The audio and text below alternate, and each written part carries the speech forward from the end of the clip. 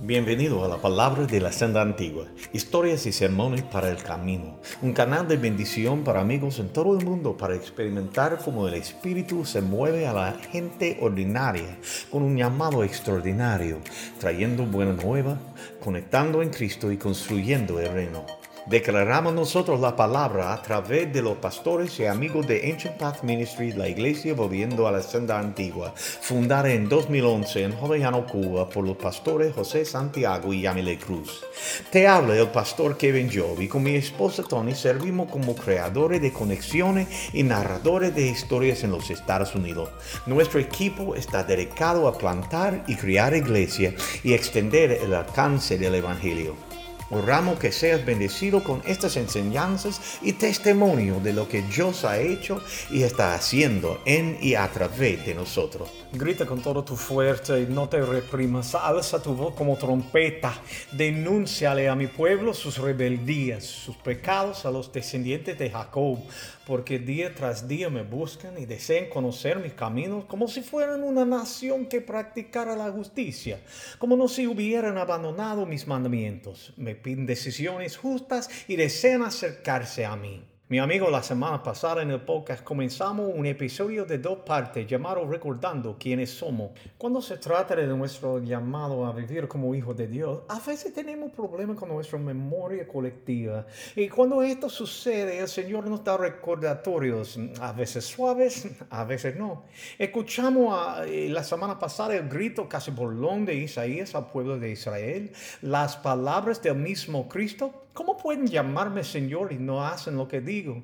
La súplica de Pablo a los primeros cristianos, que despiértate tú que duermas y salir a la luz. Y la apasionada música profética del apóstol del siglo XX, Keith Green, que expuso la acusación, Cristo que se preocupa por nuestras necesidades y simplemente nos acostamos y seguimos durmiendo en la luz. Hay personas uniéndose en el mundo oscuro a nuestro alrededor y ¿nos importa? Nos preocupamos por los que están afuera atrapados en la oscuridad de su propio pecado o de las circunstancias que los rodean. Personas que necesitan a Jesús y los vemos. Es tu llamado, iglesia. Pero a veces aprender a vivir nuestro llamado no es fácil. Pero Jesús nos dijo cómo hacerlo. Mateo 7. Así que en todo traten ustedes a los demás tal y como quieren que ellos los traten a ustedes. De hecho, esto es la ley y los profetas. Mateo 22. Ama al Señor tu Dios con todo tu corazón, con todo tu ser y con toda tu mente. Este es el primero y el más importante de los mandamientos, y el segundo se parece a este. Ama a tu prójimo como a ti mismo. Mis hermanos, vivimos en un tiempo difícil. Definir lo que significa amar o lo que constituye una acción de amor puede ser dura con todas las voces que hablan en nuestros oídos. ¿Hay que abrazar a las personas hacia el reino y darles consuelo? ¿O está mejor ayudándolos a ver su pecado y la necesidad de salvación y transformación? ¿O la respuesta está en algún punto intermedio? Incluso aquellos que seguirían a Cristo se confunden cuando tratamos de descubrir cómo amar mejor a Dios y amar a nuestro prójimo. Y mi hermano, la respuesta siempre está arriba. Es crucial que la IGLESIA de Dios entienda cómo amar como Jesús quiere que amemos. Podemos mirar a las cosas desde diferentes puntos de vista, pero debemos amar. Y cuando fallamos en amar, arruinamos la obra de Dios. Obstaculizamos la relación de su reino. Al igual que nuestros antepasados en Israel, hacemos nulas nuestras propias oraciones y súplicas por nuestro comportamiento. Nos perdemos el gozo de sus promesas y peor aún, impedimos que otros, aquellos que duermen en la oscuridad, puedan experimentar su gracia. William Booth fue un predicador londinense que en 1852 abandonó el púlpito tradicional a favor de llevar el Evangelio de Jesucristo directamente a la gente. Salió a caminar por la calle y predicó a los pobres, los desamparados, los hambrientos y los indigentes. Sus compañeros clérigos no estaban de acuerdo con este enfoque poco convencional, y por lo que él y su esposa se retiraron de la iglesia para capacitar a evangelistas en toda Inglaterra.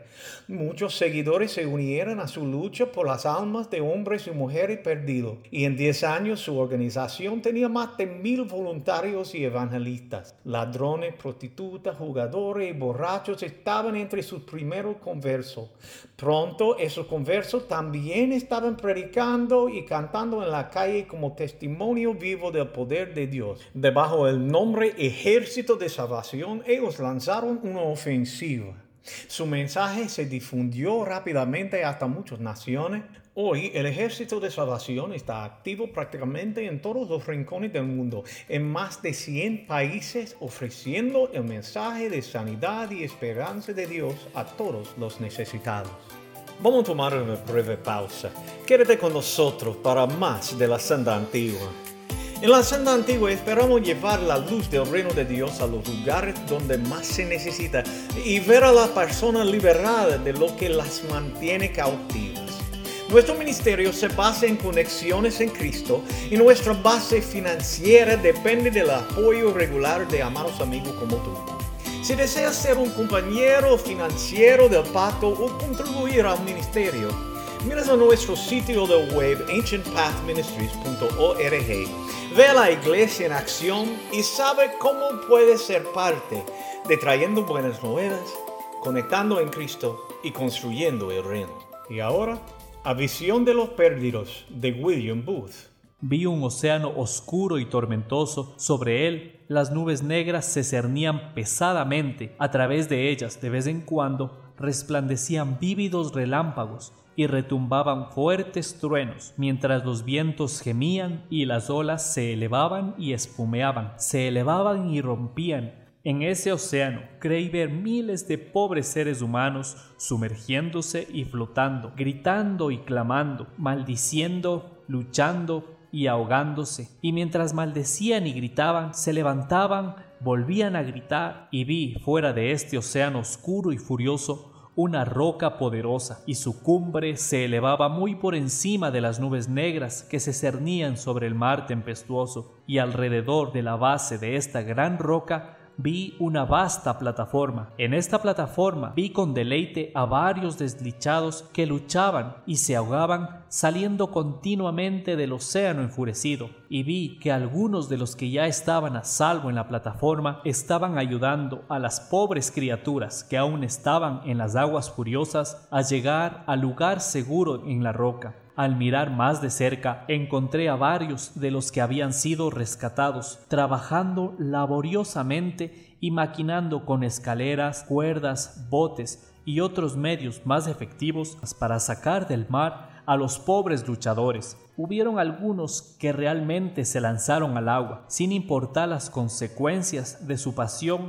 por rescatar a los moribundos, pero lo que más me desconcertó fue el hecho de que, aunque todos ellos habían sido rescatados del océano en un momento u otro, casi todos parecían haberlo olvidado por completo. De todos modos, parecía que el recuerdo de su oscuridad y peligro ya no les preocupaban a pobres que perecían y que estaban luchando y ahogándose ante sus propios ojos, muchos de los cuales eran sus propios maridos y esposas, hermanos y hermanas, e incluso sus propios hijos. Muchos dedicaron su tiempo a divertirse con el cultivo de flores en el costado de la roca, otros a pintar trozos de tela o tocar música, o a vestirse con diferentes estilos y caminar para ser admirados. Algunos se ocuparon principalmente de comer y beber, otros se dedicaron a discutir sobre las pobres criaturas ahogadas que no habían sido rescatadas. Pero lo que me pareció más asombroso fue que aquellos que estaban en la plataforma, a quienes él había llamado, que habían escuchado su voz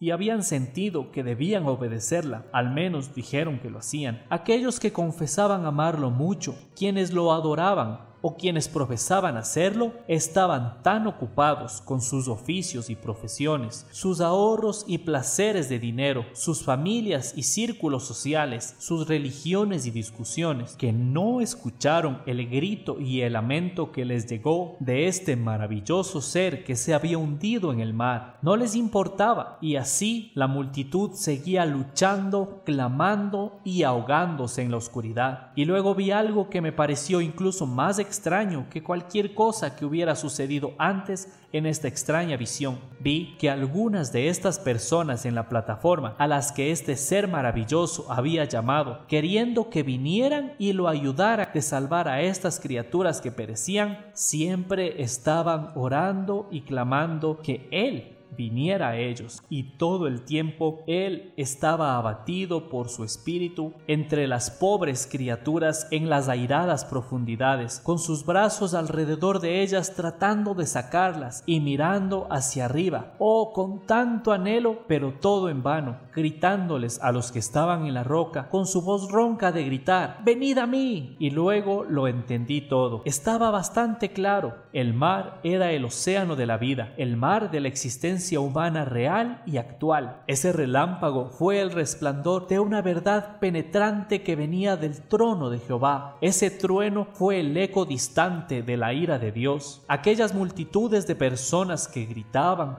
luchaban y agonizaban en el mar tempestuoso eran los miles y miles de pobres de todo linaje, lengua y nación. Esa gran roca protectora representaba el Calvario, el lugar donde Jesús había muerto por ellos, y las personas que estaban en ella eran las que realmente habían sido rescatadas. La forma en que usaban sus energías, dones y tiempo representaba las ocupaciones y diversiones de aquellos que profesaban ser salvos del pecado y del infierno, seguidores del Señor Jesucristo. El puñado de feroces y decididos que estaban arriesgando sus propias vidas para salvar a los que perecían eran verdaderos soldados de la cruz de Jesús. Ese ser poderoso que los estaba llamando desde en medio de las aguas airadas era el Hijo de Dios, el mismo ayer, hoy y por los siglos, que todavía está luchando para salvar a las multitudes moribundas que nos rodean de esta terrible condenación, y cuya voz se puede escuchar por encima de la música, la maquinaria y el ruido de la vida, llamando a los rescatados a venir a ayudarlo a salvar el mundo. Amigos míos en Cristo, ustedes son rescatados de las aguas y están sobre la roca, pero Él está en el mar oscuro llamándolos para que vayan y lo ayuden. ¿Vas a ir? Respóndete a ti mismo. El mar agitado de la vida, lleno de multitudes que perecen, llega hasta el mismo lugar en el que estás parado,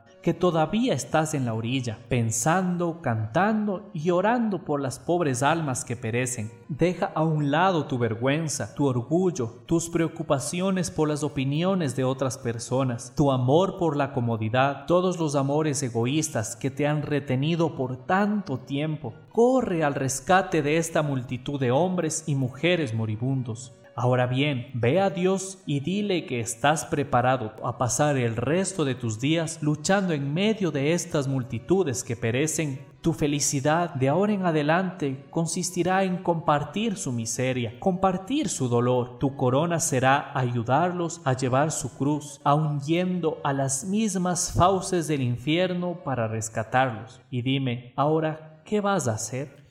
Oh, mis amados, pueden hacer mejor que eso. Déjame ayudarles a recordar quiénes son. Isaías 58:6. El ayuno que yo he escogido no es más bien romper las cadenas de injusticia y desatar las correas del yugo, poner en libertad a los oprimidos y romper toda atadura. ¿No es acaso el ayuno compartir tu pan con el hambriento y dar refugio a los pobres sin techo, vestir a desnudo y no dejar de lado a tu semejante? Muy a menudo ponemos como personas bien alimentadas que no responden al llamado para rescatar a los que perecen. Pero cuando entendemos amar verdaderamente a Dios y al prójimo, a ser discípulos, ocurre algo asombroso. Escuche Isaías 58, versículo 8. Si así procede, tu luz despuntará como la aurora, y al instante llegará tu sanidad, tu justicia te abrirá el camino, y la gloria del Señor te seguirá. Llamarás y el Señor responderá, Pedirás ayuda y él dirá, aquí estoy. Si desechas el yugo de opresión, el dedo acusador y la lengua maliciosa, si te dedicas a ayudar a los hambrientos y saciar la necesidad de desvalido, entonces brillará tu luz en la tiniebla y como el mediodía será tu noche. De repente no estamos dormidos en la luz. Nos volvemos como flechas encendidas que apuntan al cielo. El Espíritu Santo derrama su poder cuando amamos a nuestro prójimo como a nosotros mismos. Somos entonces los rescatadores que hemos sido llamados a ser. Somos bendecidos cuando alimentamos a los hambrientos, vestimos a los desnudos, damos cobijo y liberamos a las personas del pecado personal y colectivo y a la injusticia. Isaías 58:11. El Señor te guiará siempre, te saciará en tierras resecas y fortalecerá tus huesos. Será como un jardín bien regado, como manantial cuyas aguas no se agotan. Tu pueblo reconstruirá las ruinas antiguas y levantará los cimientos de antaño. Será llamado reparador de muros derruidos, restaurador de calles transitables. Hermanos, guiados y fortalecidos por la mano de Dios, tenemos nosotros un mensaje de salvación y libertad para llevarse a todas las naciones. Que sea así en y a través de nosotros. Y esto nos lleva al final de nuestro tiempo para hoy. Muchas gracias por estar con nosotros.